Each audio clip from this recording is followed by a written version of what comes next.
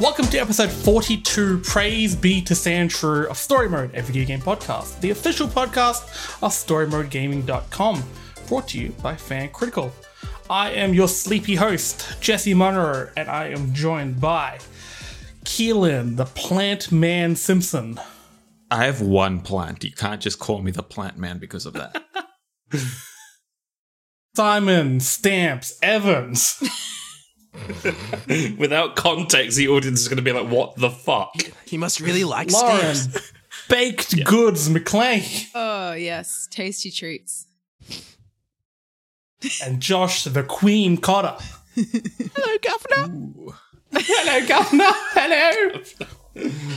Oh, dear. Hi. See, I think, like, maybe down the track, if we start, like, recording this and putting it on Twitch, or I don't know what the kids do with their podcasts nowadays, if we have a pre-show, we will lose listeners real fucking quick. I disagree. I think we'll gain listeners real fucking Bullshit. quick. Like, Prince Harry would have just listened to the last 10 minutes of us talking and be like, that's my mother they're speaking of. It'd be a royal decree Dare they? banning story mode from the entire United Kingdom.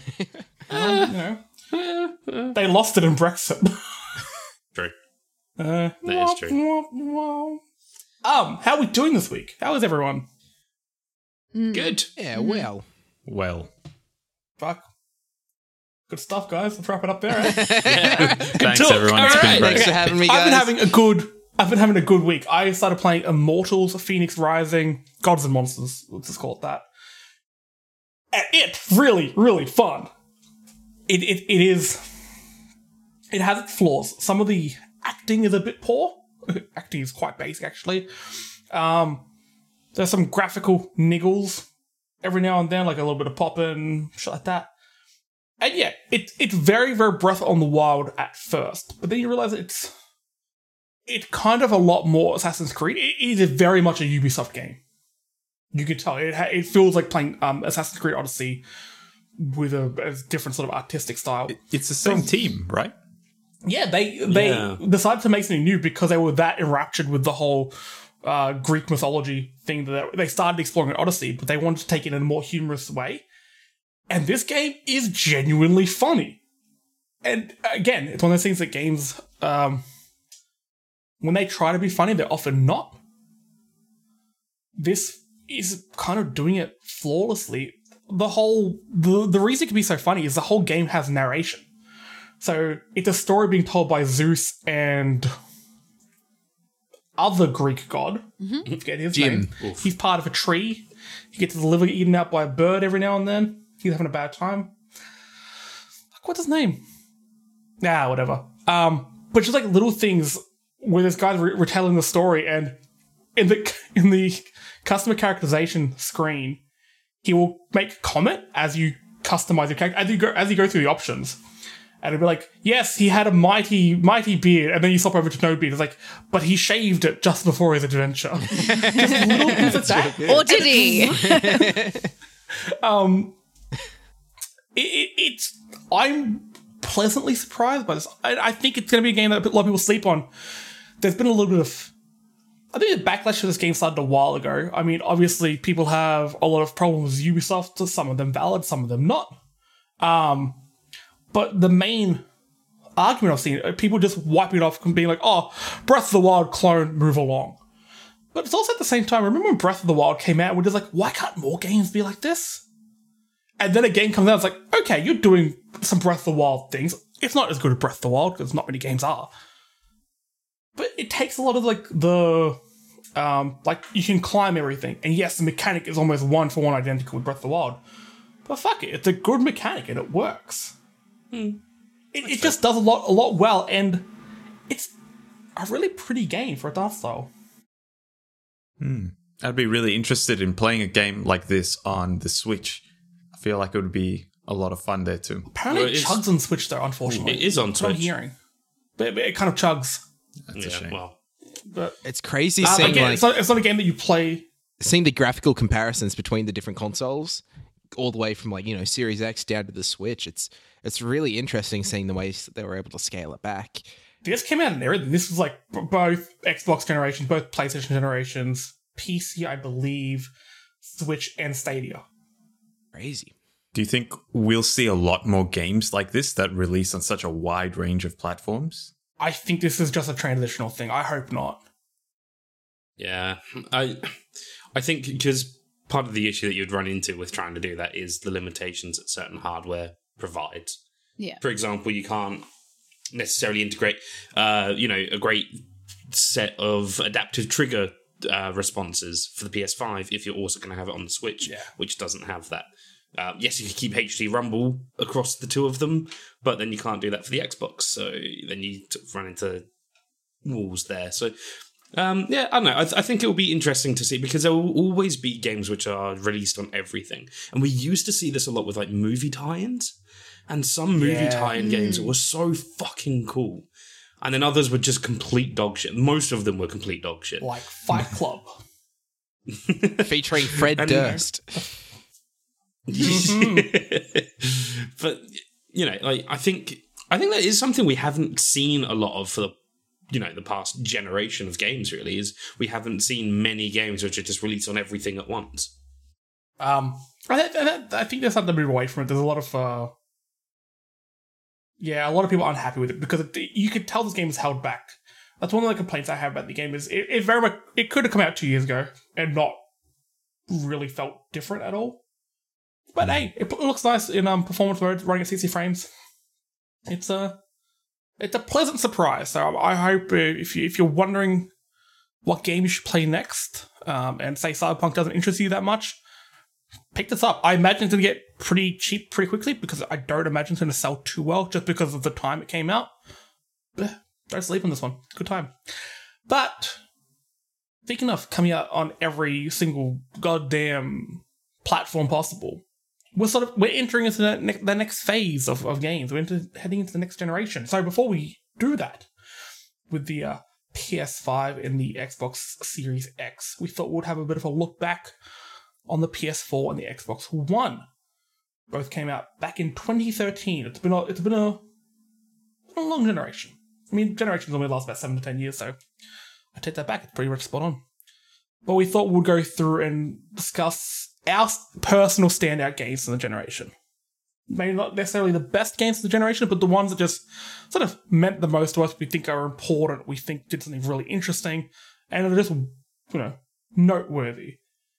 Now, Simon, we're going to let you off the leash here. Yeah.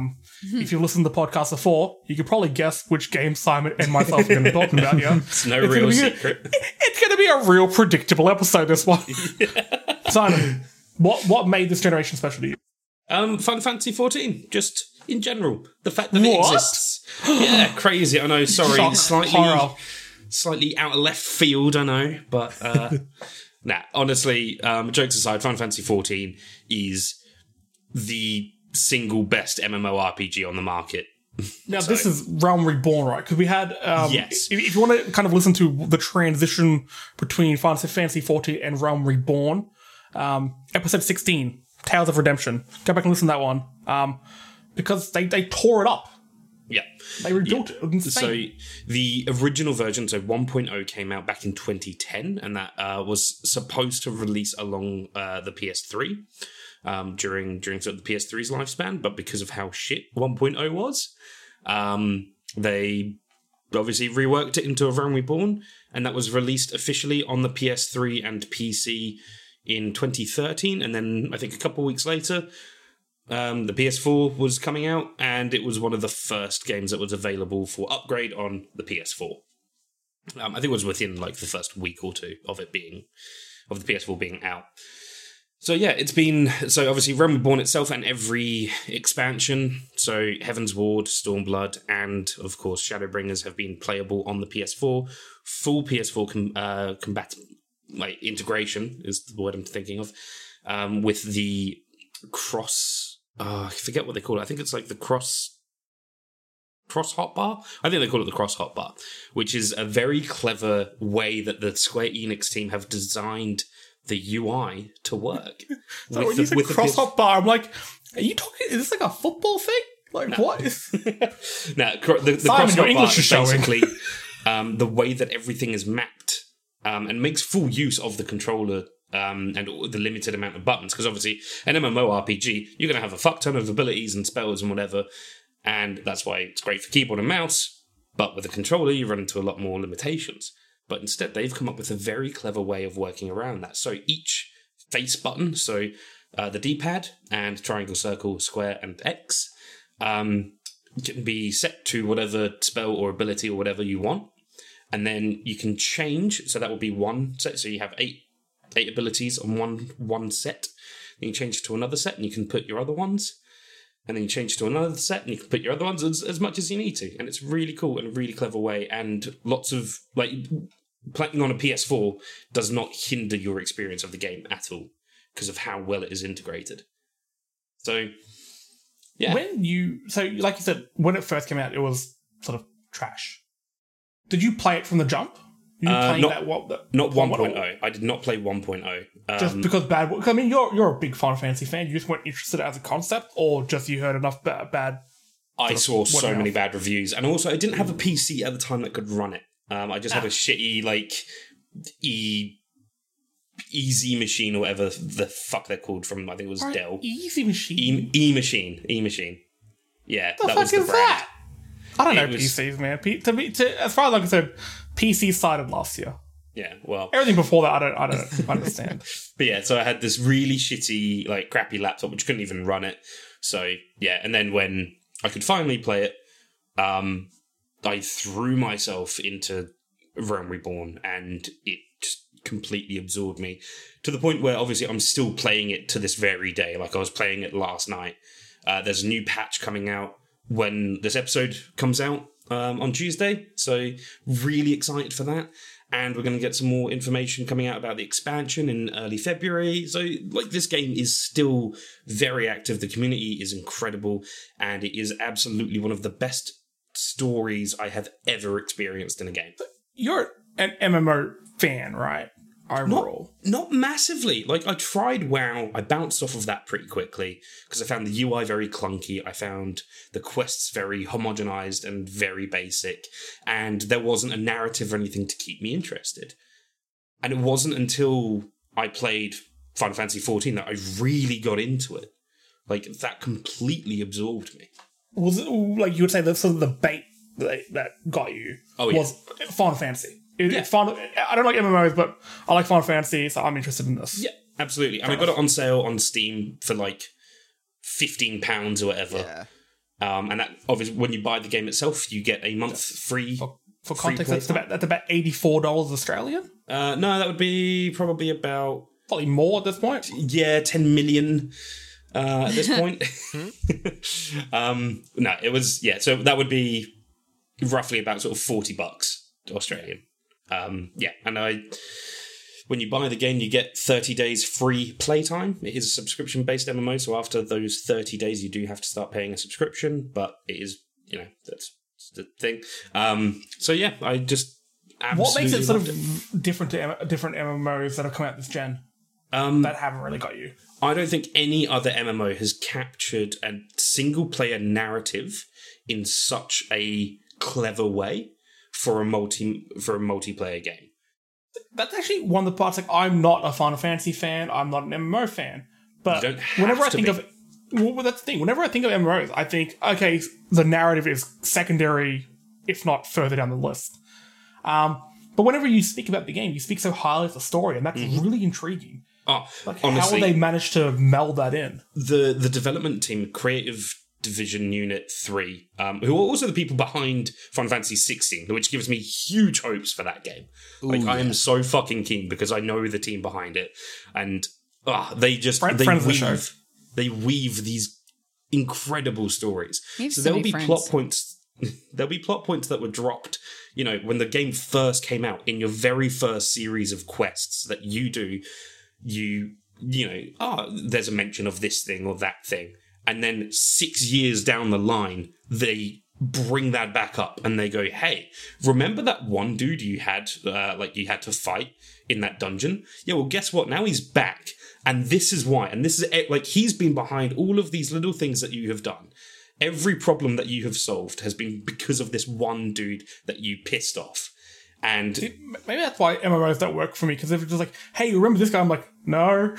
I mean, look, if you've got the That I memory, was the don't remember entirety that. of WoW for me. It was just like, It's like- pick up a quest, don't read it, accept it, go do it, come back, hand in quest, go to the next thing. And I still made it to level whatever level I did. Like, oh, remember when you went to this cave and you picked this up and then you returned to this guy? Well, that guy you shouldn't have returned to him. You should have walked over to this town and given it to this other woman. And I'm just like, guys, I've spent the last 35 minutes trying to work out what the attack button is. It's been I don't know what happened. there isn't anything like that. There isn't like fake outs where you can do the wrong thing or anything like that. The game is very good at making sure you stick to the narrative that it has chosen for you without making you feel railroaded. It gives you encouragement, it gives you drive and a purpose to go and do the things that you're supposed to go and do. So, I've seen some gameplay. It also gives you a unicorn. well, Some of the mounts in this game are pretty cool. Oh, yeah. You've got unicorns. For the Monster Hunter fans, there's a Rathalos mount that you can get. Really? Yeah, actually, it's Ooh. literally the only amount I fucking use in game because Okay, sorry, just tangent because that's what we do here. Last week we spoke about video game film adaptations that are coming out. Speaking of Monster Hunter, real quickly, go on. did you hear about what inspired the direction of the Monster Hunter film? No. A Metal Gear Solid Monster Hunter crossover that happened years ago. Oh, yeah. The guy who's directing it, Baddie McFilm, I can't remember what his name is. Paul W.S. Anderson. That's the one. Well, same thing. Yeah. He played that DLC or whatever it was, and he loves the juxtaposition of a soldier with a gun trying to fight a monster and then being like, oh shit, this doesn't work, I need to adapt. So, if the movie's shit, Simon, blame Hideo Kojima. No. I wouldn't do that to Paul Kojima. He doesn't If the deserve movie's that. good, you, as probably the biggest Metal Gear Solid fan here, you can thank Josh. Hey, I'll take it. Thank you. All right.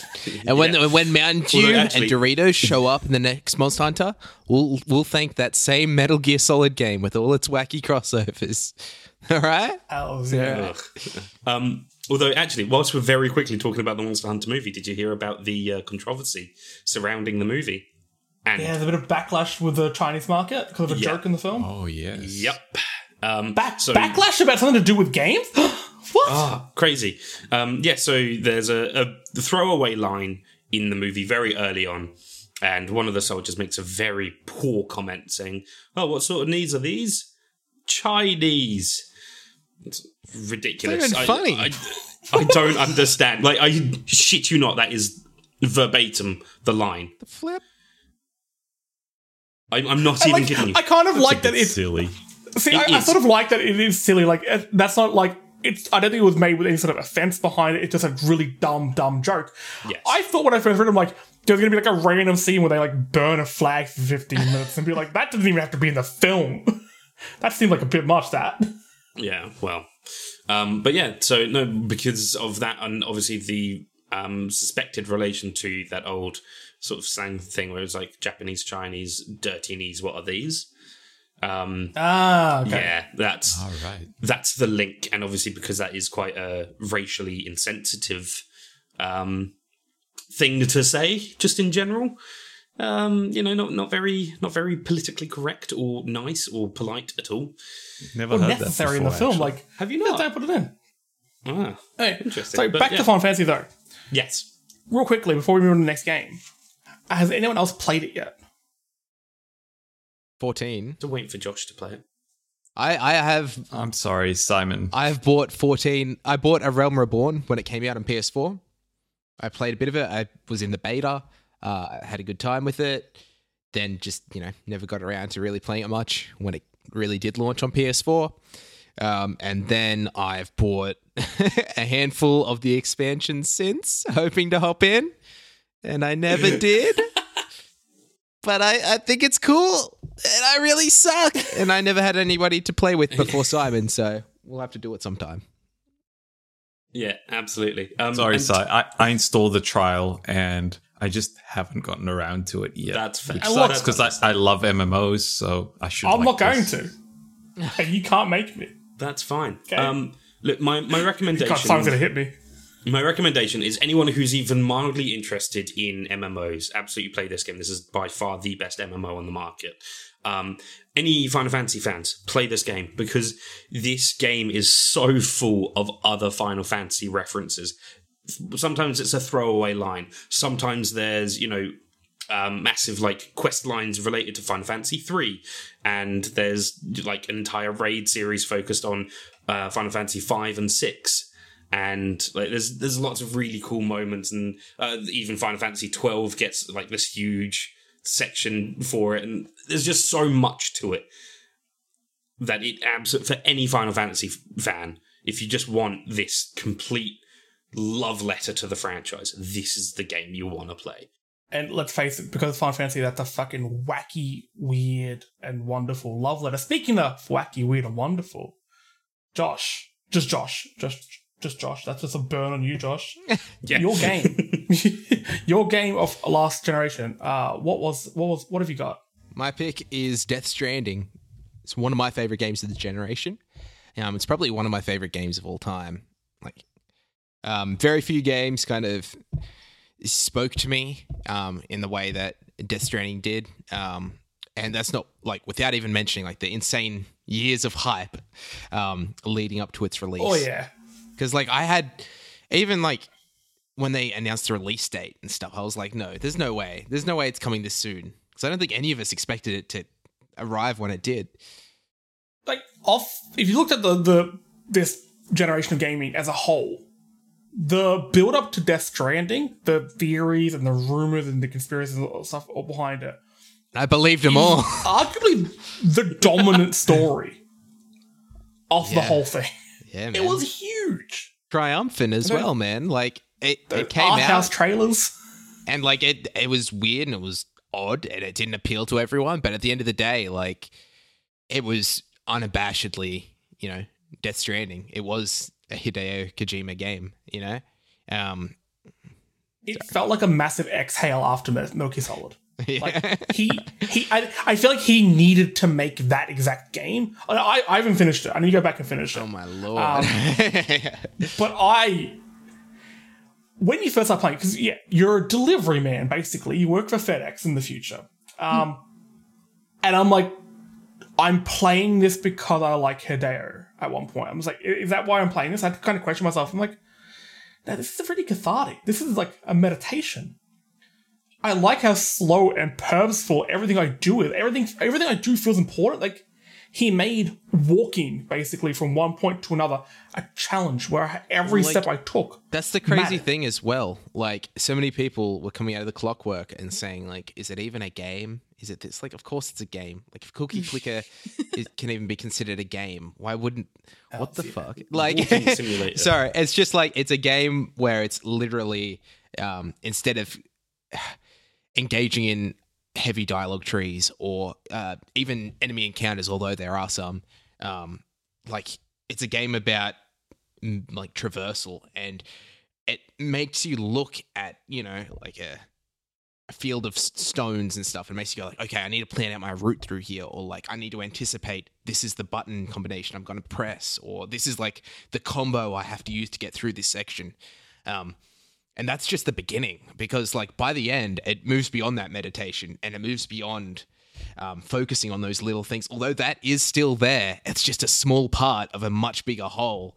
That is like, you set up networks of zip lines and automated like Roads things, and and different roads, vehicles and shit like that. and like to the point where like, it's one of those games where like by the end of it, like if you set it up right, like you're just tapping a button every now and then to like activate a zip line, because you've set up a really efficient zipline network that just flies you across the map with a couple of button presses. It's a Like, game that rewards you putting in the hard work early on. oh, So, like you said, at that start, I've never felt a game where every action I took had so much weight bearing down on it.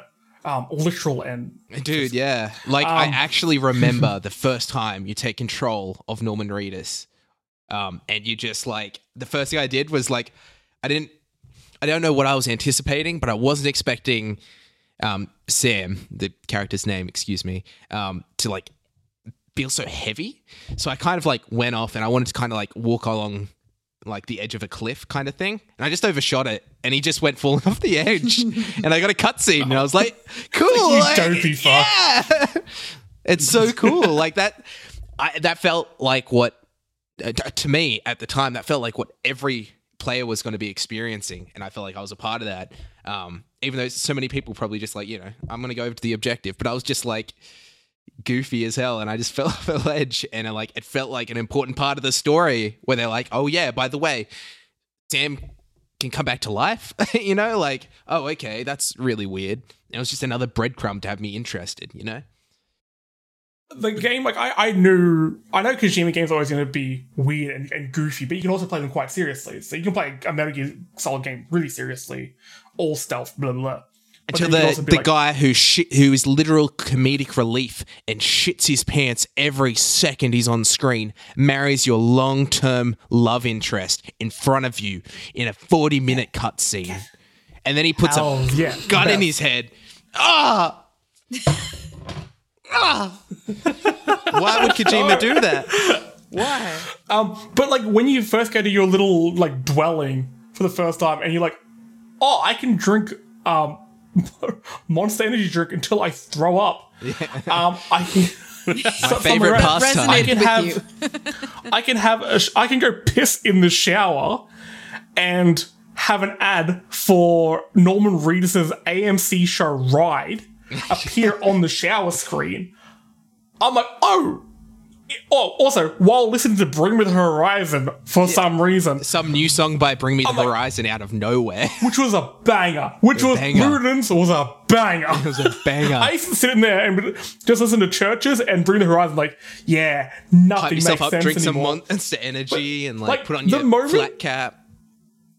Like that happened and you're like, oh, like there's the goofiness. Okay, let's have fun with this. And the game became fun, but when it became tense, like it just had this like it was going between tense and fun so often. Yeah. I think a lot of people kind of like just saw the in-between of tedium. But when you're going past what are the bad guys called? Those ghosty boys, the haunters, the dementors. Oh right, I think that BTs. Beached things. BTs. Brian They Taylor's. are terrifying. Yeah. Also, because the first time you go past them, you're sneaking past it, and you don't want to go near them. Or when they sense you and they start coming towards you, you see the golden footprints appearing near you. You don't know what's going to happen.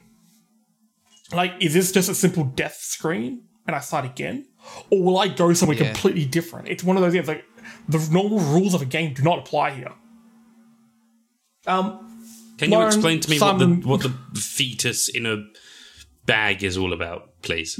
Okay. No, this funky fetus. So that's right. No, yeah. So essentially, the baby.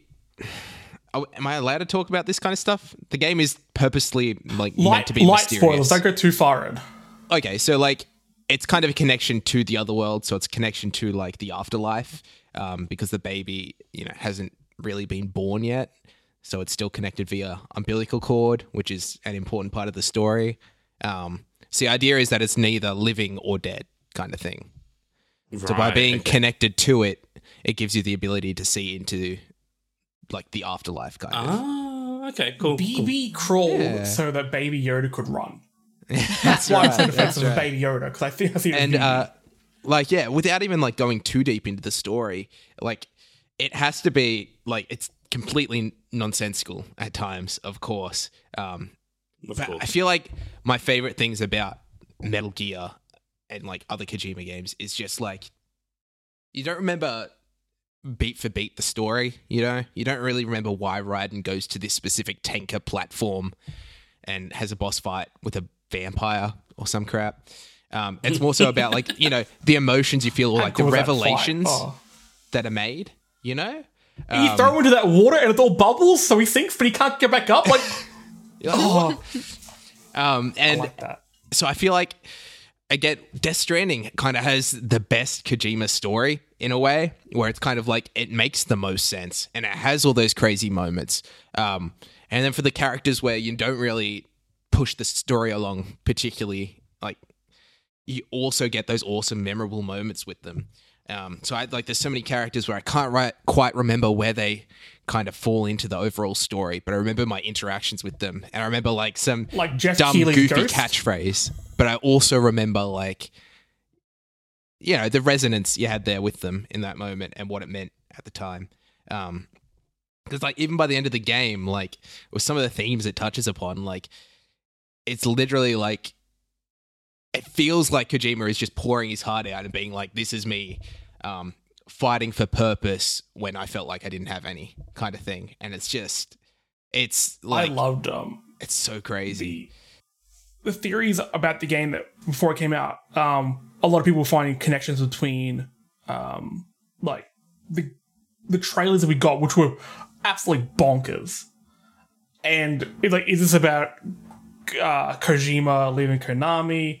Is this about him leaving the past? That is Metal Gear Solid. Like, does Metal Gear Solid, is that almost death? It's this whole project, and then the BB is Death Stranding, like his new project, he has defended, or like is.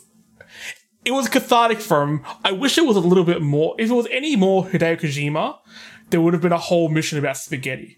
Does anyone would have else follow loved him on Twitter? That man loves spaghetti. That man loves spaghetti and Horizon Zero Dawn. There is two things, and cinema, obviously. And cinema. Keelan, Simon, Lorne, have you guys played it? Have you guys played it for one? No, not at all. No. I watched a majority of Josh trudging through it and me kind of sitting there on my phone on the couch looking up and going, what the hell are you doing? Why is there pizza? Why is there this? Why is there that? What happened here? And 'Cause sometimes you I never got deliver answers. He pizza. just said shh. Yeah, I think I got like 130 Put his hand over my hours or face something. and then I just kind of went back to my phone. So Yeah, this is definitely a game that my girlfriend couldn't watch me play because she was like, why does it say your boots have run out? I'm like, because I need new boots, okay?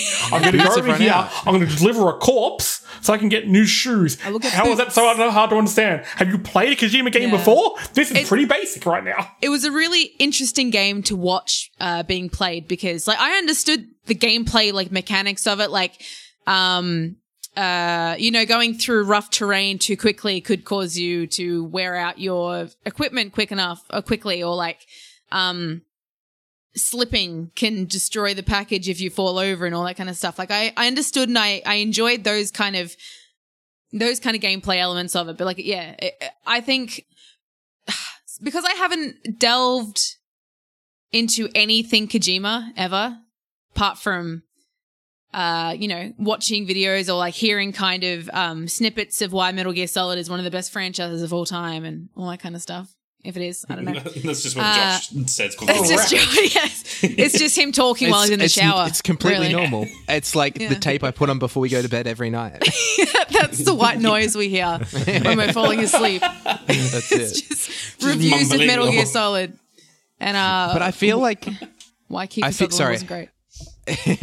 I feel like the dialogue around Death Stranding and like, you know, people saying, "Oh, it's so silly, it's so this, it's so that." I feel like it kind of stifled it in a way, or even the kind of discussion about Kojima and being like, "Oh, he's so wacky, so out there." Like, is it even a game? It just kind of like really stifled the conversation around it because, of course, it's a hate the whole, game. is it a I think game? a lot of it's like- people. This was one of the games of the generation, one of the main ones, where if you didn't like it, you shouted it so everyone heard you, so you were special. You know, like I feel like it's kind of like The Last of Us, you know, in a way, back kind of when it first came out. It was like, you know, if you didn't like it specifically, but everyone else loved it, I felt like the reviewers out there, like, you know, for example, like places like Giant Bomb and all that, who would just kind of shout it until it was fact, you know? Till you gave up. Yeah. Yeah, until you gave up and you just kind of went, okay, like it's not great. Like I'm not saying that that's my opinion, whether or not it is or not, but yeah, like this game, like I saw so many reviews, you know, that were good for good reason. I'm not saying it shouldn't have been whatever, but then the ones that came out that said this game is ridiculous waste of time. I put 40 hours into it. I'm not going to put any more time into it. Like it's so dumb and stupid. I felt like were the ones that just obnoxiously shouted into the void to be heard. I agree with you so much right now. Yeah. I feel like I think It's the game trendy was to overhyped, dislike but not the- because of the its game, own, basically. Yeah. it wasn't so much overhyped, it was over discussed, I think, before it came out, because the trailer and the discourse around it was so intriguing. So everyone was talking about it. So when it came out, it was never going to meet everybody's expectations because everyone was expecting for sure. fucking chaotic madness. And everyone was sort of expected a Metal Gear Solid game, so they expected to be more action or more espionage or just more kind of real world politics to it, which there aren't. Well, there's a lot of politics. Well, I in it, feel but like not in that's the same way. another crazy thing is like a year on, how relevant is this game to like our Yeah. life? Like in a Right, really yeah. creepy way. Just the same way that like Metal Gear Solid 2 predicted fake news and stuff. Like it's By it's the end actually of the year, crazy. I'm gonna make it a point to drink He's a enough wizard. monsters that I throw up. Just to really live the moment. I'm gonna piss on some rocks and some weird golden hand mushroom thing will grab it. Yeah, you are. And then you're gonna pick up those golden hand mushrooms, baby. Come on. But I think going back to Lauren's point regarding like reviewers and sort of the going so hard the other way that you have to hate it, that happens so much. And like you said, with Last of Us 2 was like, it's almost like people are like, too many people like this. I refuse to be one of them. It's I will it's go not so admitting you hard like One the Direction. other way. It becomes a Have some good joke songs. almost. I fucking hate it. One Direction are fine. One Direction had some of the best pop songs like of the years they were active. I'll stand by that. Of this generation of games, yeah. This generation of games. I think if you had to have a band off the last generation of games, I think One Direction would be in there. I agree. yeah. Stand Porter Bridges, I know there's One Direction, that's forward, because you got to move on. Okay. Speaking of moving on, that was an accidental segue. Lauren, what you got? That's me. Hello. Hey. Welcome to my TED Talk. So this isn't necessarily my favorite of the generation No, because it's too late. so, Put it down. Everyone will know this forever. this generation was really, really tough. So I've picked Firewatch by Campo Santo. It came out 2016 for more or less a walking simulator. What did it get released on? PlayStation 4 and the PC, I believe, at the PC, start. Yeah. PC, especially for those photographs you could print out. So the reason why I've gotten this on my Games of the Generation list thingy, so I'm burping a lot because I just had a lot of water. Oof. Give me a minute. Drinking too many of them Monster Energy drinks, hey Sam? Yeah, that's it. Don't help. No.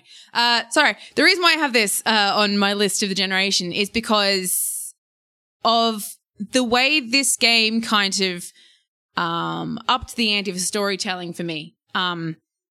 Especially in this kind of era of the generation, this is when we had a lot of like narrative, crazy good narratives basically in video games. Like every year that there were best stories of the year. There were so many different games that came into this category. Especially, in the midsection of the PlayStation, Xbox One generation. But this one especially because it's a lot of, it's actually not. I was going to say it's a lot of show, not tell, but I guess it's a lot of tell, not show because you don't actually see any of these characters that you interact with. But that's basically the greatness of the voice acting in this game specifically is because you don't see the characters you're interacting with like at all. And it is guy- like, yeah. The main VR guy, he's from Mad Men, isn't he? Yeah. I can't remember the guy's name is, but He's I haven't played Rich Firewatch. Summers. Rich Summers. I haven't played the game, but I know you've been telling me to play it for a while, so I will soon. Please do. But when I first heard the voice, I'm like, oh, Mad Men, I'm in, I'm keen. Madman. Yeah, no, very good voice acting. Voice acting is something that makes or breaks a game for me. I'm very particular when it comes to voice acting. If there's anything like, if there's something that, if they're not good at conveying emotion, if there's certain scenes, you could be good 3/4 of the way through, and if there's a hard-hitting scene that just doesn't quite hit right with voice acting, it just ruins everything for me, and I just can't get past it. Check out. So to have basically a very heavily narrative-driven game in this quote-unquote walking simulator, without actually interacting face to face with any other characters is like quite incredible for what they've done for this is, game. like, Yeah. And not only that, the mystery that it entails and involves is just really good as well. Like, what is the game about itself? Because I've only seen trailers and I've heard amazing things about it. So the game is about you play as his name's Henry.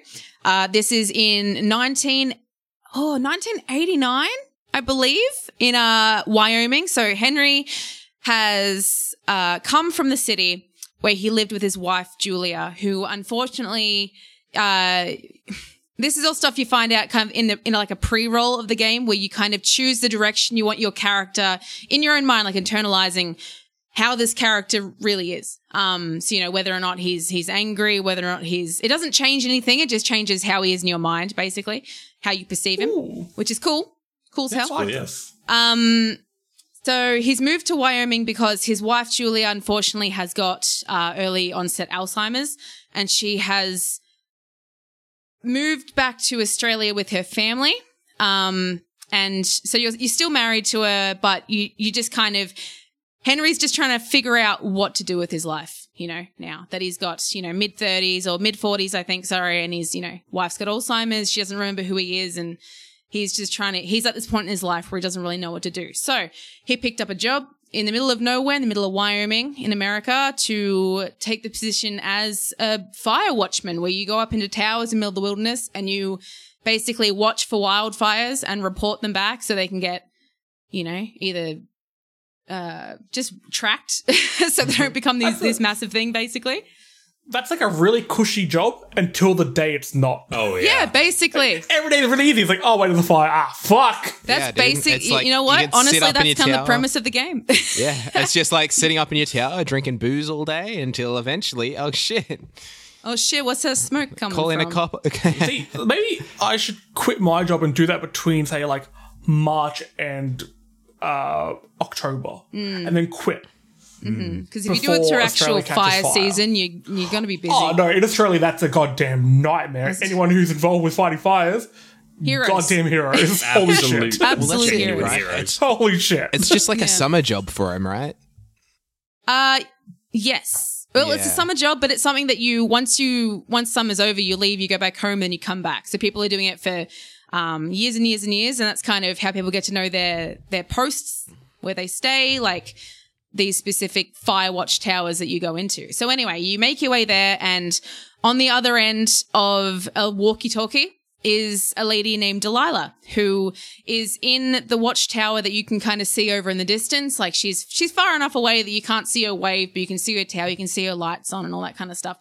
And she tries to befriend you, and obviously Henry kind of being grizzly, not liking his past and, you know, not really liking why he's there in the first place. She tries to befriend him, and, you know, he's not really interested in it. But kind of as time goes on, you do your fire watch duties. She's trying to get to know you a bit more, and eventually you kind of start to open up a bit more about your life. So it's all dialogue option based. So, and it's all time based as well. So, you have a timer that can run out, and when you're doing your replies, and if you don't reply to her, then she takes it as like, you know, you kind of being Sully. Oh, I hate the anxiety behind those sort of choices. Yeah. So do I, but they do actually give you kind of a decent amount of time. However, someone did a playthrough where they didn't respond to Delilah at all. And apparently the story didn't make sense. So unless you kind of assume that in the time skips that they've talked about it, you're kind of like, well, how would she know that? Because you tell her that on this day and all that. So yeah. Anyway, so it's a very narrative-driven game. You go around, you explore your little area, your little woods area in Wyoming, kind of discovering the land, discovering kind of the wilderness. There are some places cut off until the story progresses you there, like, you know, you get rope or you get axes to cut down bushes and all that. And yeah, it's just a nice little adventure until it turns into this weird mystery. A couple of girls that you had seen, and this is only very early, so I'm not really spoiling anything. A couple of girls that you'd seen lighting fireworks from the lake, that you've gone down to yell at, either nicely or very aggressively, depending on how you want to play your Henry, they disappear. And so you and Delilah, or especially Delilah, kind of panic as if to like, well, we were the last ones to see them. Like, Yeah, they like might I get threw us all their involved shit in into it. the lake. Yeah. So, like, you find their tent and it's been kind of destroyed. Was it destroyed by bears? Have they destroyed it themselves? Like, have they just gone for a wander and they just haven't been seen yet? Like, who knows?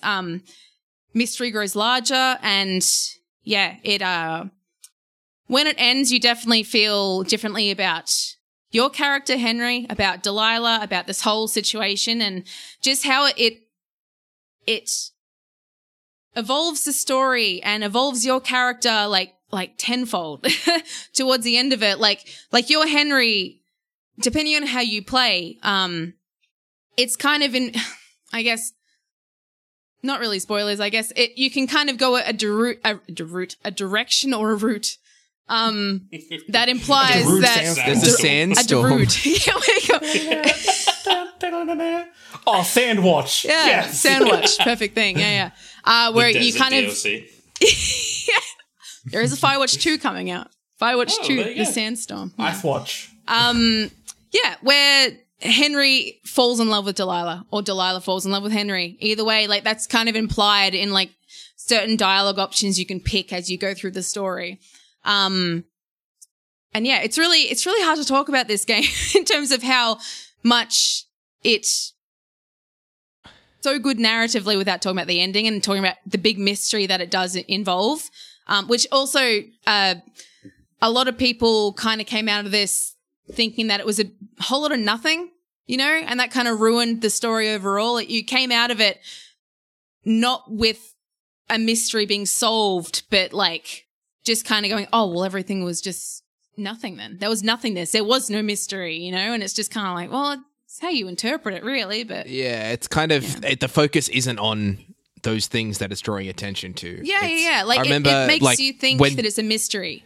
But it's really focused on relationships. Like when I sat down and like Lauren got me to play it for the first time, I was disappointed just with where it went. I didn't think it really, it was just kind of a lackluster kind of ending. It didn't really hit any notes that I was expecting.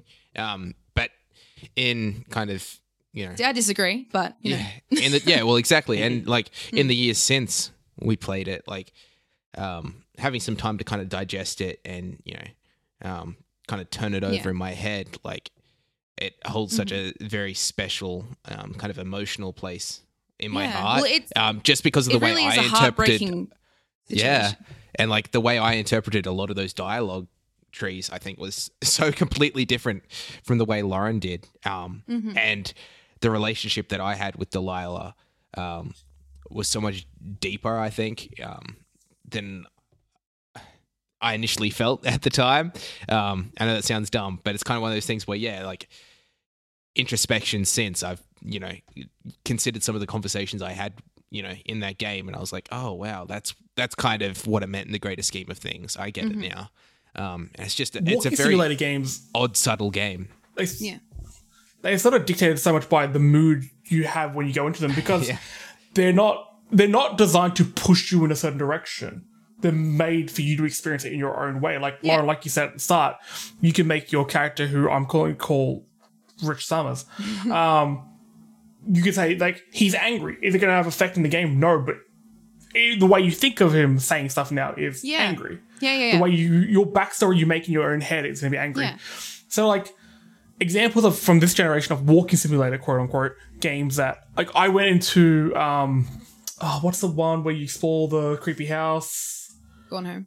No. Gone Home. Yes. I went to that like, okay, I've got no idea what it's going to be. Yeah, that was and spooky. I was blown away at the end. Yeah. I loved that game. But then another game like Let's All Go to the Rapture, I just wasn't in the mood to play it. I forced myself to, and that was a mistake because I'm just like, I kind of misread everything. Yeah. Although when I think back, I'm like, I need to go back to that game because I think I'll like it now that I'm... The run at the start, the little kind of choice-based little narrative thingy it does at the start of the game. I forgot what that's called. It's called a specific thing, but I forgot. A dialogue option? No. Not yes, but no. It's kind of like a life path, right? If that makes sense. I guess, yeah. You kind of choose. So yeah, like it tells you the story of how he met Julia, like what they did kind of throughout their life. She says she wants to have kids. You either say that'd be nice, Julia, or you say nah, not for us. And then you go on, and when she finally, sadly succumbs to Alzheimer's, or not succumbs because that means she dies. She doesn't die. When she gets taken over by Alzheimer's, it's either you ask her family for help, or you go it alone and deny that it even exists. Like you lock her in the room and go drinking. Video game. You call her family over and ask if they could take care of her for you because you're struggling. It's either you go in, you then go into the mind of Henry. You go play Henry as a dude who went to the bar every night and locked his wife in a room so she wouldn't hurt herself and she wouldn't leave because she doesn't know where she is. Or someone who's, needed some extra help. So then you kind of go to Delilah, and these options when talking to Delilah, when she's like, so what's going on with you? And you're either like, fuck off, I don't even know who you are. Or you go, yeah, listen, I've had a pretty tough life. And it's like, for me, anyway, I really enjoy going through these games in this one specific path, So if I decide at the start that I'm not going to talk about my wife at all, I'm not going to stray from that. And then I like to see where that game heads down, or the other way. Like when I first played it, I told Delilah everything about Julia, everything about my wife. And that ended up, there's a place where Henry thinks he's going insane, and he thinks, in a panic, he goes, maybe there was something in the water and maybe I've got what Julia has. Like maybe I'm the one going insane. And it's like such an emotional moment. And I was just like, fuck. But then I watched Josh play it and he didn't get anything like that. He was just like, pick up on you that. got like an angry Henry who was just like, just angry that he was in the situation he was in. And it was just, it's just the way that I hate trees and I hate fire. This is all bad for me. I'm the one lighting all these fires, by the way. I'm just really fucking pissed My off eyes at don't every even day. work properly. I don't even know why I've got this job. Yeah, Lauren, I feel don't like know you have what's a very going on. particular taste in video games. So just judging from the last few kind do. of games you get to pick, it's autumnal because all your games are autumn. I'm really just comparing Night in the Woods and Firewatch. I do like autumn. They're autumnal. They are emotionally devastating. I like to be And they will broken. and they will have a twist at the end. Like they're halfway through, they become like a conspiratorial mystery sort of thing. I think I just enjoy I respect the shit out how of that. the narratives can make me feel. Like I think I just I really like when a game enjoy. does If there is a mystery in a game, I really enjoy how it makes me like, oh, what the fuck, on the inside, like the Firewatch mystery, whatever it may be, whatever you may see it as, like it turns everything into just this heartbreaking story.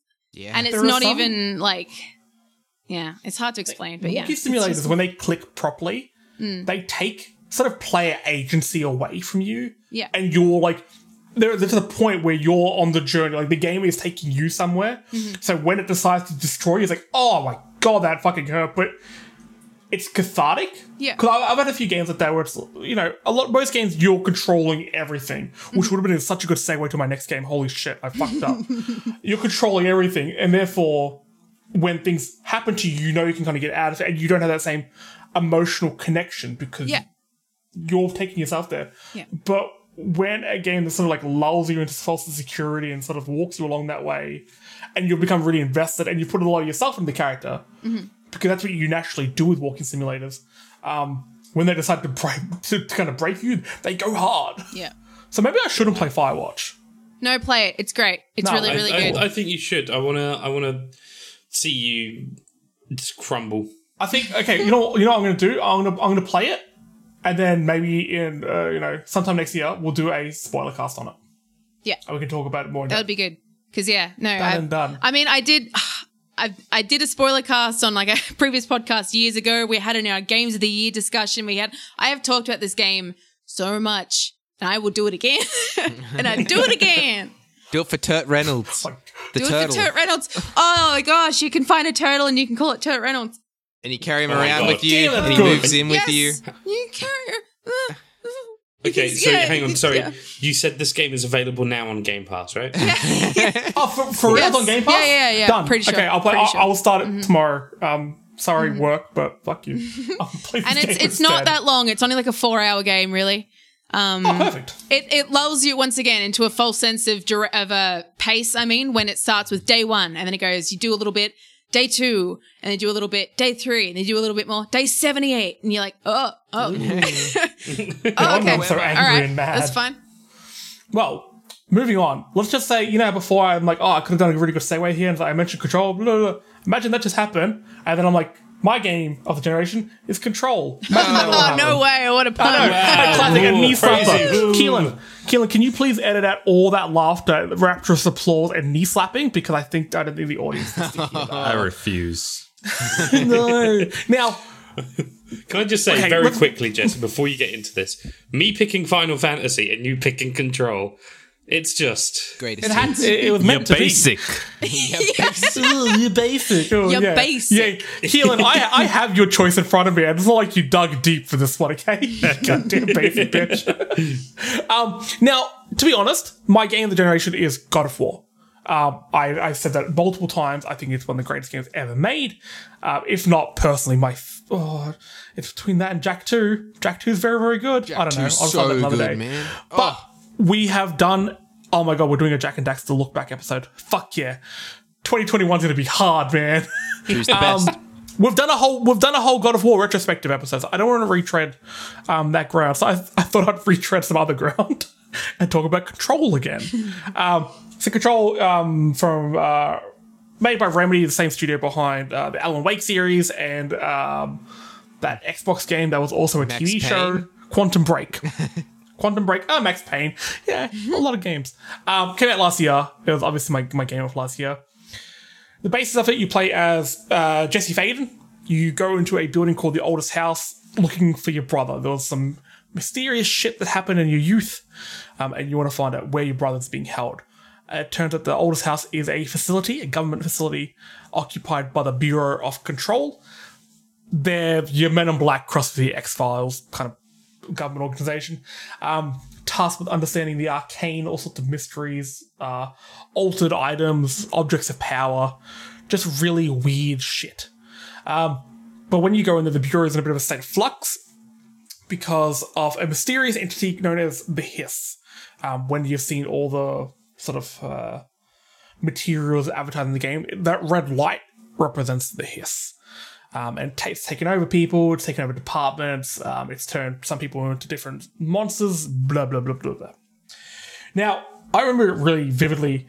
This was revealed at an E3 or whatever, and I think every E3 or Game Awards, there's always that one game that catches my eye purely because it looks cool. Like, I don't give a shit about the story, this just looks stylish. I think that's fair. the PlayStation conference this year that had that one where you're like rollerblading in space and shit, and you can go upside down. I can't remember what the game was called. Yeah, that one looks But really it looked cool, and I'm like, ooh, I'm getting that same feeling I had when I first saw Control. But then I forgot about Control. Unfortunately, it just got buried under a bunch of other games, which often happens. The reason I got this game is because of another Australian video game outlet. Thanks, Survivor. Survivor had a competition, show. win a copy of Control. Friends of the show. Oh, the Ultimate Edition of Control and some other goodies. You get a hat and stuff like that. Also, whenever I wear the Control hat outside, I feel really weak. I'm walking around with a hat that just says word Control in it. I'm just like, oh, cool. I'm just telling everyone in the world that I'm a dom. Great. I'm That's cool, man. In this one, aren't I? I'm always wearing my cap that says detain on. It's the same as like the obey hat. So yeah. it's fine. We'll start our own thing. We're going to have ones that say sub.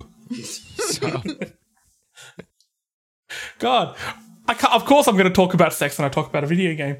So I was lucky enough. I won the competition. I was like, oh, fucking A.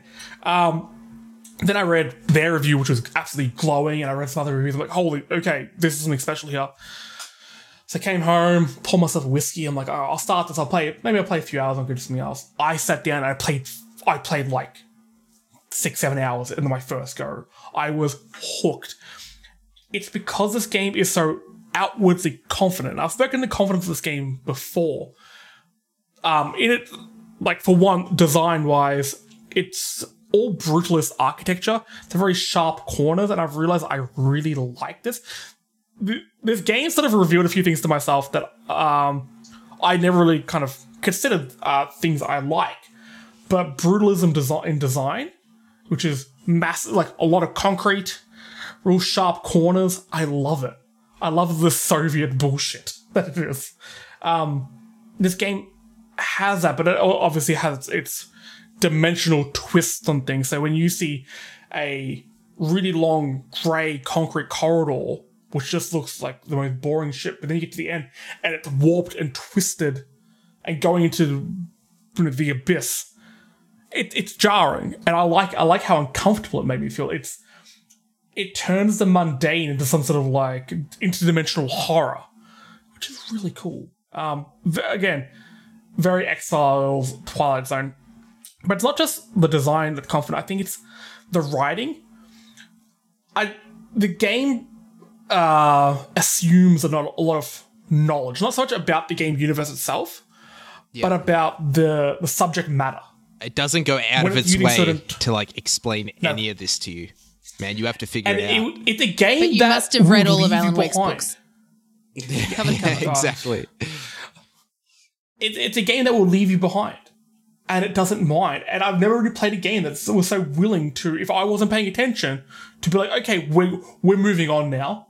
If you're lost here, you're gonna get more lost, but you're still intrigued. If you don't know why you're shooting at this rubber duck right now, that's your fault. Then just finish what you're doing here. This rubber duck's gonna disappear around the room, and you have to kill it, I guess. Yeah. But it leaves these breadcrumbs. Like the rubber duck's a really good example. There are a number of things called objects of power, which are just normal items around the world that are imbued with these different powers. They can have different abilities. You could touch a fridge and go into a different dimension that's ruled by some massive monster called the Former, and it will kill you. Don't you hate it when you just try to get like your sandwich out of the It fridge happens, at work, man. and you just get teleported to a complete other dimension? And yeah, you have all these like weird things throughout this building where they can try and contain these things. And yeah, the rubber duck, its only power is basically it can just appear wherever it wants to. So it will teleport. It's not dangerous per se, but it's not understood. So they are studying it and trying to work out what exactly it does. It takes these everyday items and gives them a bizarre and stupid spin, but it makes you take it 100% seriously because of all the information you've read about it. Because everyone in the Bureau of Control takes these things seriously, you suddenly do as well. So when you see a pink garden flamingo, It's terrifying. behind these like glass walls and stuff, it's like, okay, I need to be on my game here and just not to ruin anything. When you see the flamingo, you need to be on your fucking game. Because shit's about to get real weird. And that flamingo is a side quest. Another thing this game does, and another example of it happily leaving you behind if you're not keeping up with it. You have different abilities. The combat in the game is fantastic. You can fly around. You have a gun called the service weapon, which can have multiple different modes. It's like a machine gun, Think sort of of it a like rifle of sorts, it's pistol, kind of like the shotgun. gun from Jack 2. Yeah, the morph The gun. morph gun. We could just make this a Jack and Daxter podcast, man. Oh, yeah. I'm changing my game. I'm doing Jack 2 re-release. But you also have the different abilities. A lot of the abilities you get in side quests. So, because the game is so much about investigation, exploration, it tempts you to go off and like, okay, the main quest is here, but also make sure that you're investigating. You're an investigator right now, so do your job. Because when you go and explore different areas, you will get important abilities that you won't get playing the main story. And not many games do that. Most games will like play the story, progress the main campaign, and you'll get abilities as you go. And then the side quests will augment those abilities. That's normally the gist of these sort of games. I beat Control without the shield. there's a shield power you get when you investigate the gun range. I never went back to the gun range because I was too engrossed in the main story. I fucked up. And the game's like, nope, we're not stopping, we're going. Like, Jesse, you're an idiot. Jesse, bags, we're Mother, going not now. Faden. There's no time to pack them, just grab them. And that's how it felt. It was just not dragging me along, but it's like, keep up.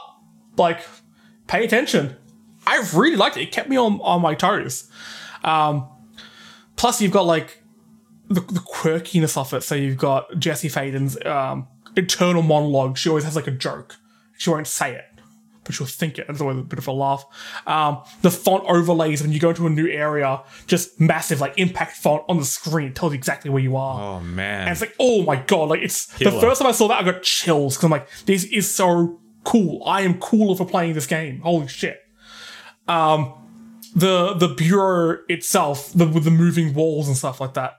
The Ocean View Motel, which minor spoilers going forward. Ocean View Motel is like a dimensional crossroads that's laid out as just a real shitty little motel in the middle of nowhere. The kind that you've seen And a that's what million times. Exactly. You've seen a million times. You may have stayed at one of these before. Ubiquitous. But in this context, it is the most mysterious, creepy, terrifying, yet just awe-inspiring place. If it awe, and that was a joke because the DLC was called Awe. Hey. You've got the bureau itself, which talks it has like two voices talking simultaneously. You don't really know what it's trying to say. Is it a human? Is it a different being? Is it you? The hotline, which allows you to talk to it, but it's just a normal old red phone. It's like a rotary one phone. One of the rotary phone. There's something Isn't I that how wanted they to contact the Powerpuff Girls? It's literally yeah. As far as I know, the Bureau could be the Powerpuff Girls. Oh my god. Oh my god. Next DLC. Come on. Remedy, let's Now, do it. I want to compare a certain moment. And when I was kind of writing my notes today, I thought of how can I sum up a moment in the game without giving too much away? Have you guys, some of you guys have played the game a little bit, right? Part of it, yes. Yeah, I've played it. I have not. Minor spoilers here. But it's been out for a year, so whatever. I want to talk about the Ashtray Maze without telling you what the Ashtray Maze is exactly. The Ashtray Maze is one of the coolest moments and just most exciting and jaw-dropping scenes ever in a game for me. And the thing I'd compare it to is In the Air Tonight by Phil Collins. So both things are kind of creepy and unnerving. Have you ever listened to the lyrics of In the Air Tonight? It's about drowning a man. And a lot of people think it's about Phil Collins actually killing a person. But probably not, because he wouldn't sing about that. But the whole thing, it's telling you very creepy story in a very mundane way. And you get into a certain rhythm with that song. Okay, you think it's not going to change up. It's just droning all on and on, filling your mind with this like creepy story about like drowning a man and shit like that.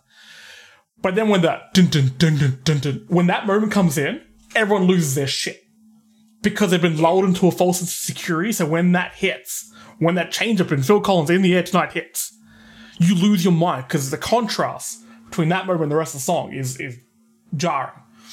That's what the Ashtray Maze does. The game, despite being crazy with its interdimensional horror and stuff like that, is very mundane. It takes itself quite seriously at times. Yeah. So when you go into the Ashtray Maze and X happens, I won't say exactly what happens, I guarantee you cannot finish that section of the game without a massive smile on your face. Even Jesse Faden kind of like stops in her track and just says, "That was awesome." It is so fucking cool. Well, like my favorite part about the Ashtray Maze is it is the moment of like, I don't know, like throughout Control, I felt like it wasn't playing nice. You know, I was hitting a wall kind of with it. And then all of a sudden you hit the Ashtray Maze and it's making full use of all your powers. And like, it's like, it all makes sense all of a sudden. And it becomes an arcade game for a few minutes. In the story as well, Jessie has finally like realized everything that's going on and she knows what she's doing here. And like, she's found her rhythm kind of thing. And then the way that kind of plays out in the Ashtray Maze and how cool you feel making use of all your powers in this segment is just I like think you unreal. summed it up really well just then.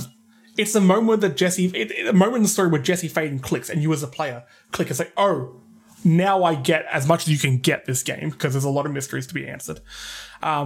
I get what's going on here. So it's almost like the confidence that the game's delivered itself to you with. It's like, okay, now you're this confident as well. Have fun. You're the Like, badass now. You are the badass motherfucker in this part, and you feel it. It's cool. Yeah, man.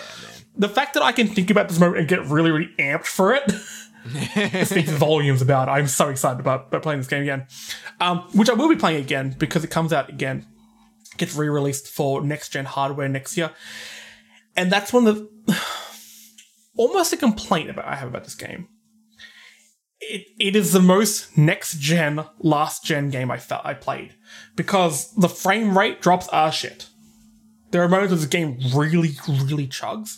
And if you're not bought into the story as much as I was, it can make and break the game for you. I know a few people who've just like, I couldn't play it anymore. I'm like, I get it, unfortunately.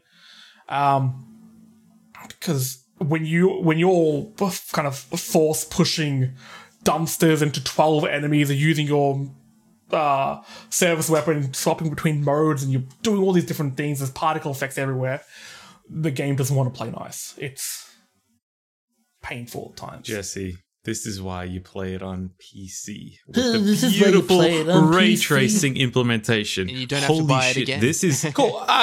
this Keelan, is a how much next-gen game, though. Like, how much let's- would one of those cards cost me? That's not relevant, Jesse. It's very relevant. You pay a premium for perfection, okay?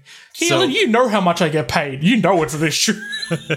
Hang on. I just want to go off the point, right? You pay a premium for perfection, which is exactly why we have to pay Keelan so much money for him to show up on the podcast every week. And exactly the reason this podcast is free to listen to. Because despite our best efforts, Look, it's good. Go on, let's go. but- Let's just quickly go backwards. I just have to say, like, this game is. I am surprised that they managed to fit it into the previous gen I have consoles. no idea how they did it. Absolutely no idea. And it won Game of the Year in a lot of places, and I still feel like it's been slept on. it's weird. Didn't I sell very well. kind of agree. It really didn't sell well. It's one of those games that has a very I think a lot of people sit there and go, oh yeah, I liked it, I enjoyed it, but I don't think it's got so many people like singing its praises aside Like from you. I think you're the one person, I feel like Jesse. it's the Hades of 2019. It was an incredibly Same well like received thing. game. It's not, you go through your Twitter feed, you see a lot of people talking about it, but it's not going to, get TV commercials and stuff. A Sam Lake thing, Lauren? What do you mean? It seems like all his games are ones that you all hear of, but they weren't in the limelight. That's true. That's true. Even his biggest I'm ones. bringing this in the limelight. I am Good point. a one-man army dragging this thing into the limelight, okay? Give me them limes. When life gives you limes, Make the line turn them into lights and drag Control into it. Now, let's not talk about the Control DLC that came out this year because it was garbage. But if you are intrigued by this game, and look, give it a go. It on is Game now Pass. on Game Pass. It's on Game Pass. We picked a really good week to release this. It Yeah. is phenomenal. And if you give it a go, shout out to us and tell me if you liked it, because obviously you can probably tell I want to talk to more people about this game with spoilers and I want to solve the mysteries. Control 2 is probably my most anticipated next-gen game across the board. Go play Alan Wake. Yeah, play Alan Wake. I did. I couldn't get into Alan Wake. I couldn't do it. He's too much of a dickhead. Jesse, let me say. And It's true. It's very I also Let me say- I played the Alan Wake DLC for Control, and after playing that, like, I don't want to see Alan Wake again. I'm good. Oh.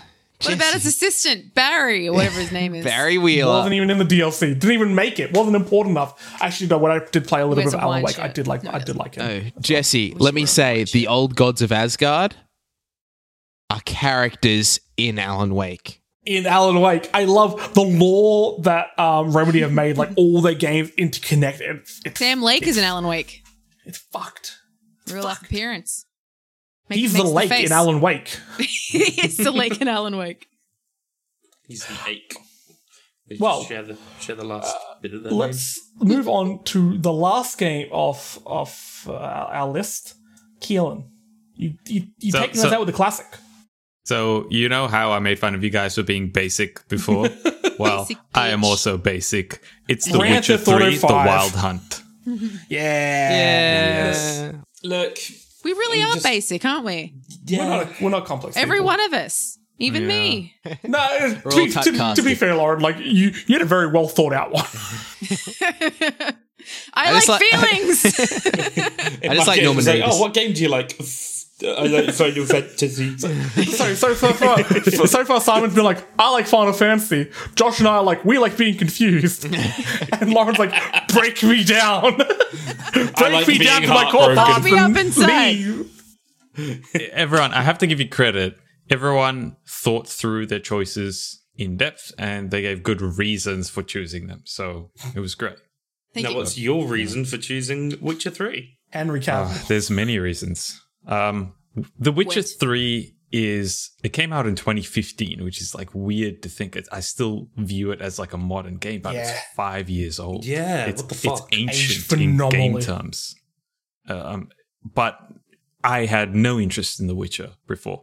I'd given The Witcher 2 a go, and I just bounced off of it. There was something about it which didn't really sit right with me. And it didn't propel me forward. I wasn't interested in finding out what happened to Geralt. Yeah. I didn't care about Triss. So I never pursued that game. I worked at EB Games at the time The Witcher 3 launched. It was March, I think, of 2015. And one of my colleagues there was a massive Witcher fan and was so keen for this game. And they really hyped it up to me. And they were like, dude, just buy the game. Just get it. You never know. You might enjoy it. It might be awesome. You get pre-order bonuses as well. So like chuck a pre-order down at the end of your shift today and just get it. He sold you on it. Fuck it. Yeah, he did. Like, I'll just return it if I don't like it. Great. I put the money down. I took the game home the next day and I put it in and I just could not put my controller down. The moment I hit that first main quest, the quest with the Bloody Baron.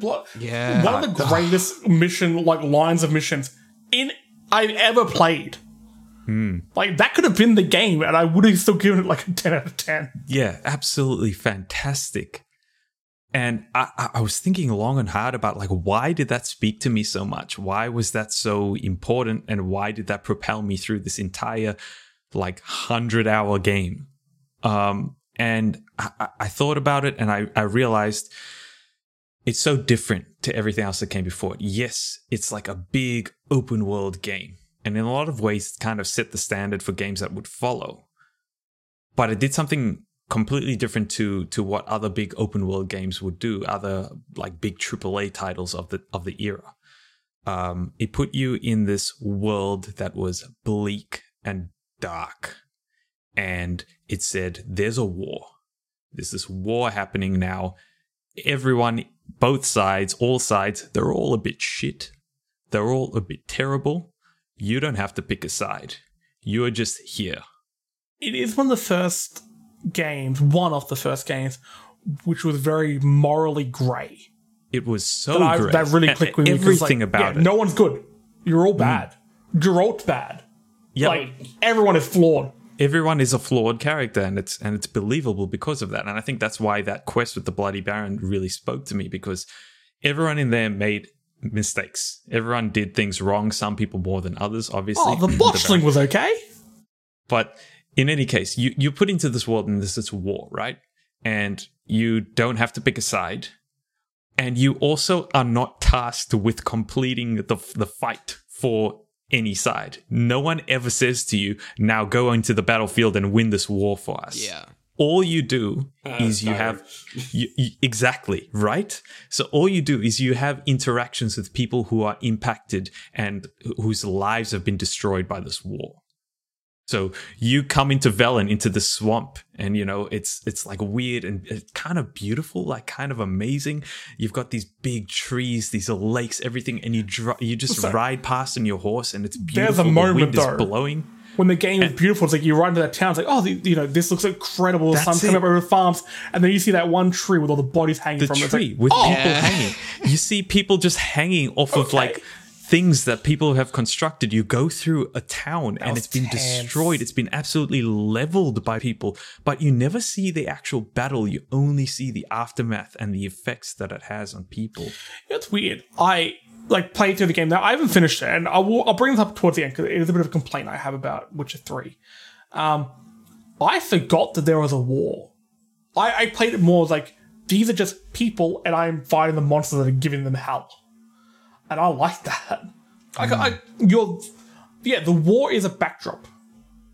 There are some things that have changed within this world due to the war, but you're never on the front lines. No one's like, everyone knows that end of the day, you were one man. You're a very, very talented man. You're a very, very strong, kick-ass man, but you can't win a war by yourself. Yeah, you're not invincible. They never task you with it. There's a realism to it where it's like, hey, you're not the savior of the story. You're a gear within this machine. So you see all of these small interactions with those people, and they're just, hey, I have this little petty thing that I need solved, and it's bringing me a lot of stress, and it's ruining my life. I really need you to help me with this. And you go off and you do this thing, and you have this interesting interaction with this human being, and you learn something about them. You learn something about Geralt. You learn something maybe about a side character as well. It's just fascinating, and it's really well written. And more importantly, across all of that stuff, it is consistent in the way that only 1,001 man hours can ensure that it is consistent. You can tell that the game is visually, tonally consistent just simply because they have put so much time into it. They've paid people very little money to sort of, go through that whole process for them. That's fine. I think it's a fantastic work. They paid people very little. That's fine. We got a good game out of it. Well, yeah. You're a monster. Yeah. The environment, the world that you're living in feels sort of lived in and kind of like a place where you're like, okay, like I'm here, but I'm not, things are not happening to me. They're just happening. And I really like that. So, like if you go to a town, it's like, can you save us from X, Y, and Z monsters? And you're just like, yeah, later. And then you come back to the town, it's like, oh, that monster killed everyone. I should have paid attention. My bad, everyone. And so you brought up something before about when you mentioned the open world. I remember this really vividly when I was first reading about the game, because I was obviously really interested in this game. I think this is obviously massively hyped. They said it takes like 15 minutes. The map is that big that it takes like 15 minutes real time to walk from one end to the other. Or something like that. Maybe it's probably more than 15 minutes. It's like 45 minutes or whatever it was. If I hear that today, I'm like, fuck this game. I'm done. It just, because the game came out so long ago, it shows how much I've changed as a gamer. Yeah. Where... That was really artful, Jesse, because you brought me to the next point. I feel like The Witcher 3 has ruined everything open world for me after the fact. Not so much The Witcher 3 directly. It's not directly responsible for it. Assassin's Creed Odyssey is directly responsible for that. But a lot of Odyssey, you can blame a lot of Odyssey on The Witcher 3. Yeah. So. And I think, sitting out there, Witcher 3, the reason the main story in The Witcher 3 to me is shit. I don't give a fuck about it. I love the monster of the week style, like, oh, there's a griffin that's taking my jeans off the washing line every week. Go kill it, kind of thing. Like, I love that type of stuff. It's when towards the climax of the game where it's like, oh, from this point on you can't come back, and you beat the boss. I don't know what his name is. I don't really care. You beat Nightman. Kill him, and you do a bunch of other stuff. You have that weird castle raid, which I think is really shit. I hated that castle fight where you're like kind of stopping between areas. It didn't feel right. It felt like that was the game's point where it's like trying to put you on that battlefield. It's like, okay, this wouldn't work. That's not what this game is trying to be. That ending sequence goes on for that long and has so many false endings. It got to the point like, I'm done. It's Return of the King. I love The Witcher 3, but to me, it disappeared up its own ass at one point. It hurts me because I loved everything else so much. I've got to say, there are problems with the Witcher 3 base game, as far as like the narrative goes, that type of stuff. But Combat. those 2 expansions, agreed. The combat is. What do you guys think of the combat? I I thought still haven't played the game. I've only played about like 10 Wait, hours. Like I didn't even beat the Bloody Baron storyline, but I did do. I got up some to a side griffin quests. and then I didn't like it, so I stopped. I It mean, didn't break my heart. I like being Didn't able to even cry. prep myself for battles and having to, make a whole bunch of brew some potions, make some traps, that kind of thing, and really have to put that kind of thought, that kind of preparation into battles. I really like that. It reminds me a lot of Monster Hunter and what I really like about Monster Hunter. Yeah. Yeah. But yeah, the combat was odd. It felt like it was maybe trying to do the Shadow of Mordor kind of, Batman Arkham kind of combat. And then it tried to It was, sorry, yeah. It was weird because it was like, if you use like this potion on this sword and you put these things together, this fight will be easier. But it's like, but you can also just go in there and keep pressing square. Yeah, you can just kill it. Like, Yeah, it that's doesn't one of my matter. big worries about, obviously, this being a CD Projekt Red game, and they're making Cyberpunk 2077. That's my worry about Cyberpunk 2077. If they take that same combat ideology to Cyberpunk, I don't think it's going to click as much as I'd want it to. Because you can do this, and it can have these results, but you really don't have to. It's not going to make the biggest difference. The option's there, but there is an easier way out, which is going to net you the same result. Although something I do like about The Witcher is because obviously you, like in most games, you get stronger. You level up and stuff. I loved going back to those opening areas where, what are those blue motherfuckers that hang around in the swamp? Drowners. Drowners. And you would go to the first group of drowners that gave you so much trouble at the start of the game, and you just cut their heads off. And it's like, yeah, that's right, motherfuckers. That felt good. Back to what it was mentioning before, those expansions are incredible and like the best DLC that I've ever experienced, and like should be a shining example to the rest of the world of what downloadable content should be. It's Iron and incredible. Wine, something like that. What are they called? Blood and Wine? Blood Blood and and Wine Wine and Heart of Stone. Yeah. Iron and Wine's banned, I think. Sorry. Yeah, I've heard nothing but good things about those. And also, can we just have a shout to what was the game called? Gwent. Gwent, yeah. Gwent is so cool. I love that more games are doing stuff like that. Like, Assassin's Creed Valhalla has this like dice game. Dude, that dice game's that cool. Very much. It's so cool. I love that game. They're making these like in-game games. I gotta stop saying game in this sentence, which will be sold as a different, like an actual real-world product because you Triple go play Triad. Gwent now. Hell. Oh yeah, give me some fucking Yeah, Triple Triad. boy. Oh, just to bring up Final Fantasy 14 again, it has excellent Triple Triad. That does. Putting that out there. So, long story short, everyone, I love The Witcher 3 because of the little interactions that you have with believable, real people who are not, paragons of good or just completely evil things. They're written with shades of grey like real human beings. It's just that again and again and again in all of these side quests, even in some of the main quests. It's great. I feel like, yeah, to me, and I probably put like 250 hours into this or so. Just kind of chilling, going around the world and stuff like that, not wanting to finish the game because reasons. But to me, it's at moments collapsed under its own weight. Some moments like the Bloody Baron missions, and I loved there's a certain area that I'm just picturing in my head, the swamp with the three sisters. I can't remember the exact line of quest there, and they're like ogres in the end. It's still in Velen. It's part of the Bloody Baron quest Part of the Bloody Baron. I just remember that area so well.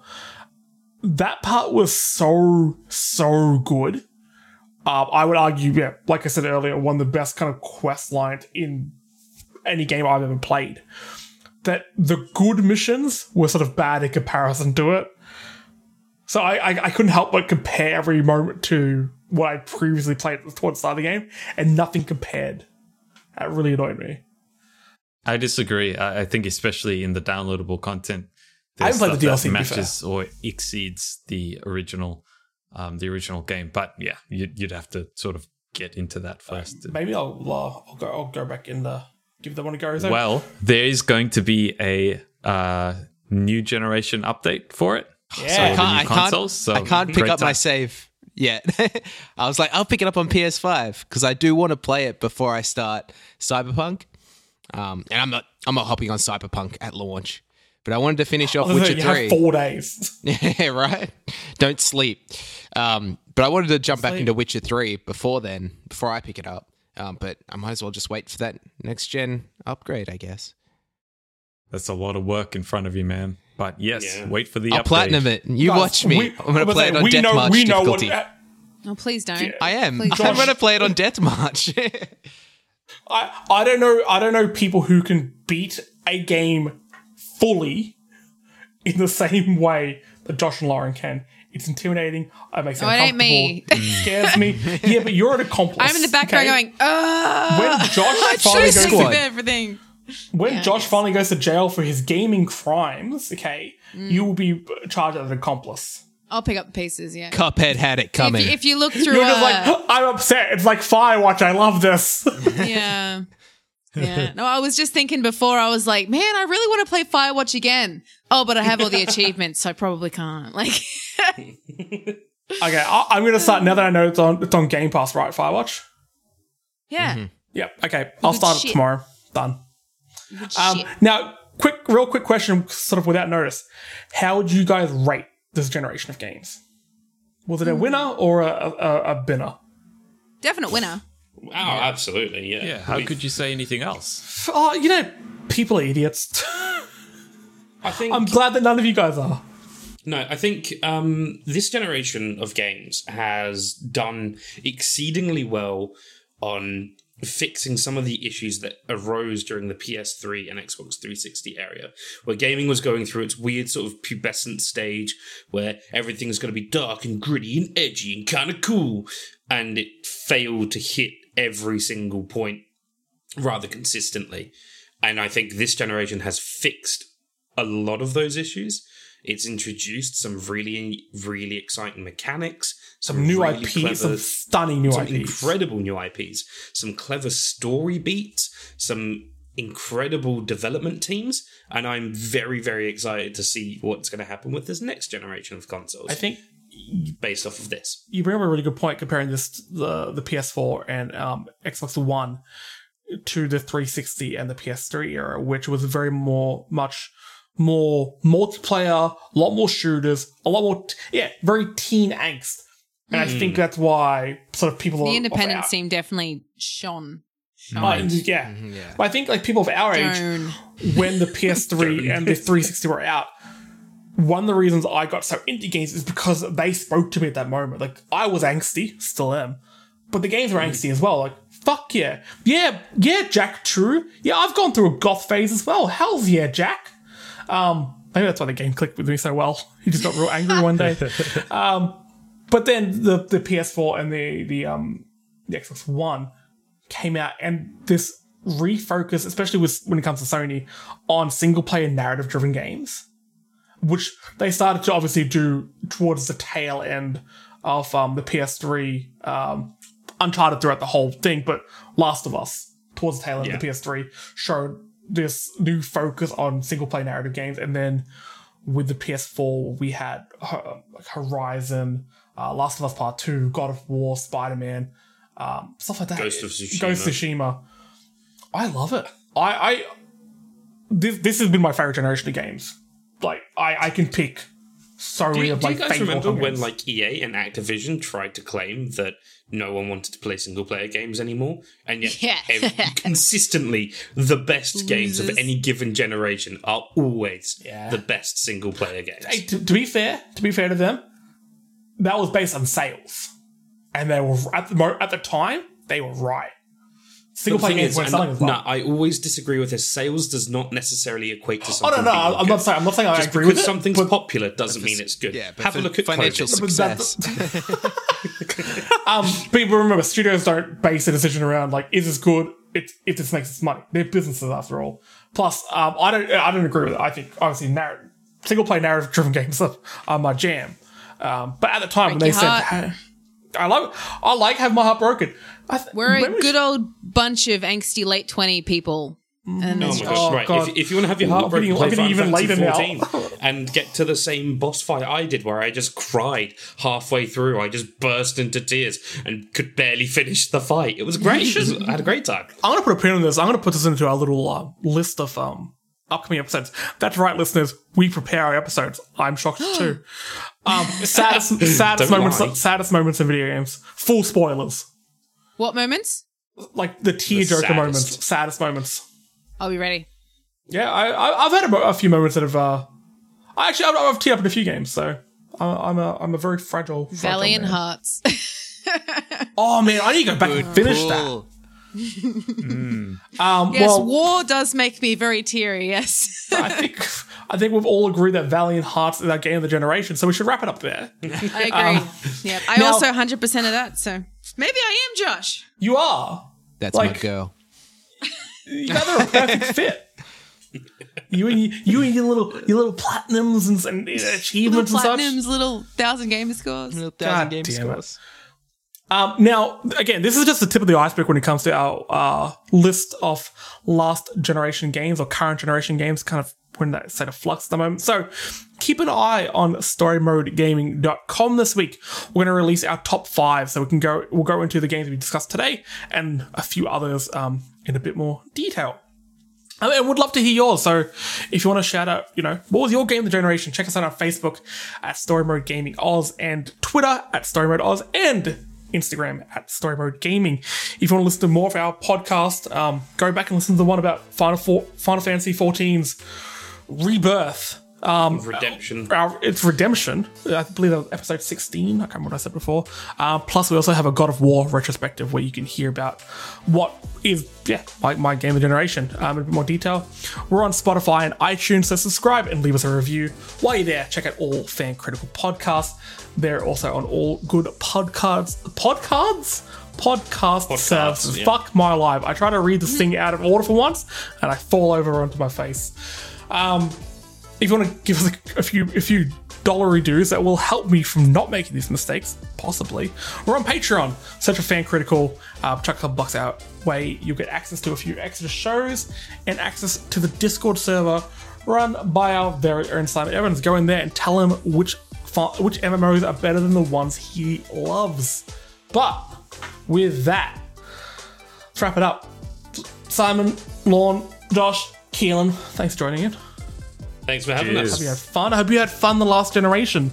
We're moving on, okay? This train ain't stopping. Bam, bam. That's a train in my head. I don't know what train sounds like anymore because I've been inside because of COVID. I don't have it, but we have the same side still. Well, Jesse, little hint for your little Firewatch playthrough. Make sure you take all the photos. Oh yeah, no, I'm playing it like a full-on pervert. Yeah. Taking photos of everything. No, that's a good way to play the game. Make sure you use up all your photo slots. All right, done. And I think, once I beat the game, we'll have another mini little spoiler cast, like the spoiler cast we put out recently for Spider-Man Miles Morales and Bugsnax. Man, I'm getting good at this whole segue thing, aren't I? Yeah. And with that, thanks for joining us. I hope you had fun. I hope you've been thinking about the games that made you happy this generation and look forward to the ones that are coming next generation.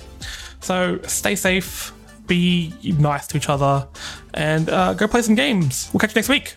Bye. Bye. See ya. Michael Televikel.